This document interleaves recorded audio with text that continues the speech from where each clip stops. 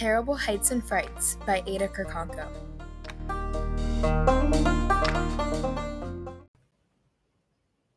The first place I'm going to be talking about is Hocking Hills. One of me and my family's favorite things to do on our days off has to be hiking. Hiking is an adventure that you can go along with and do with your family as a journey, but sometimes this adventure doesn't go as planned. She was a big-time photographer and was taking pictures for her dream career when all of a sudden she was hit by a log, killing her instantly.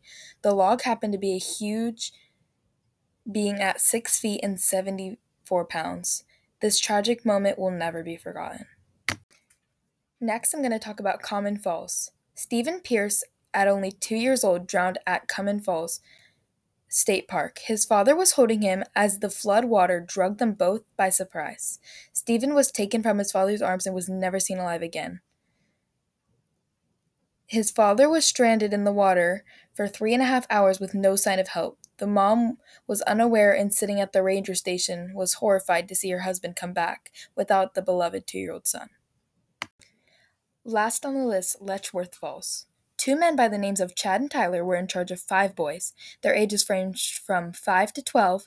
They were all hiking along the falls. Chad and Tyler wanted to get a better look at the falls, and all 7 were swept over the falls side, killing 2 of the boys, Preston, 6 years old, and his brother Dylan, 9 years old. They passed away almost immediately. The 2 men were only sentenced to 1 1/3 years in prison.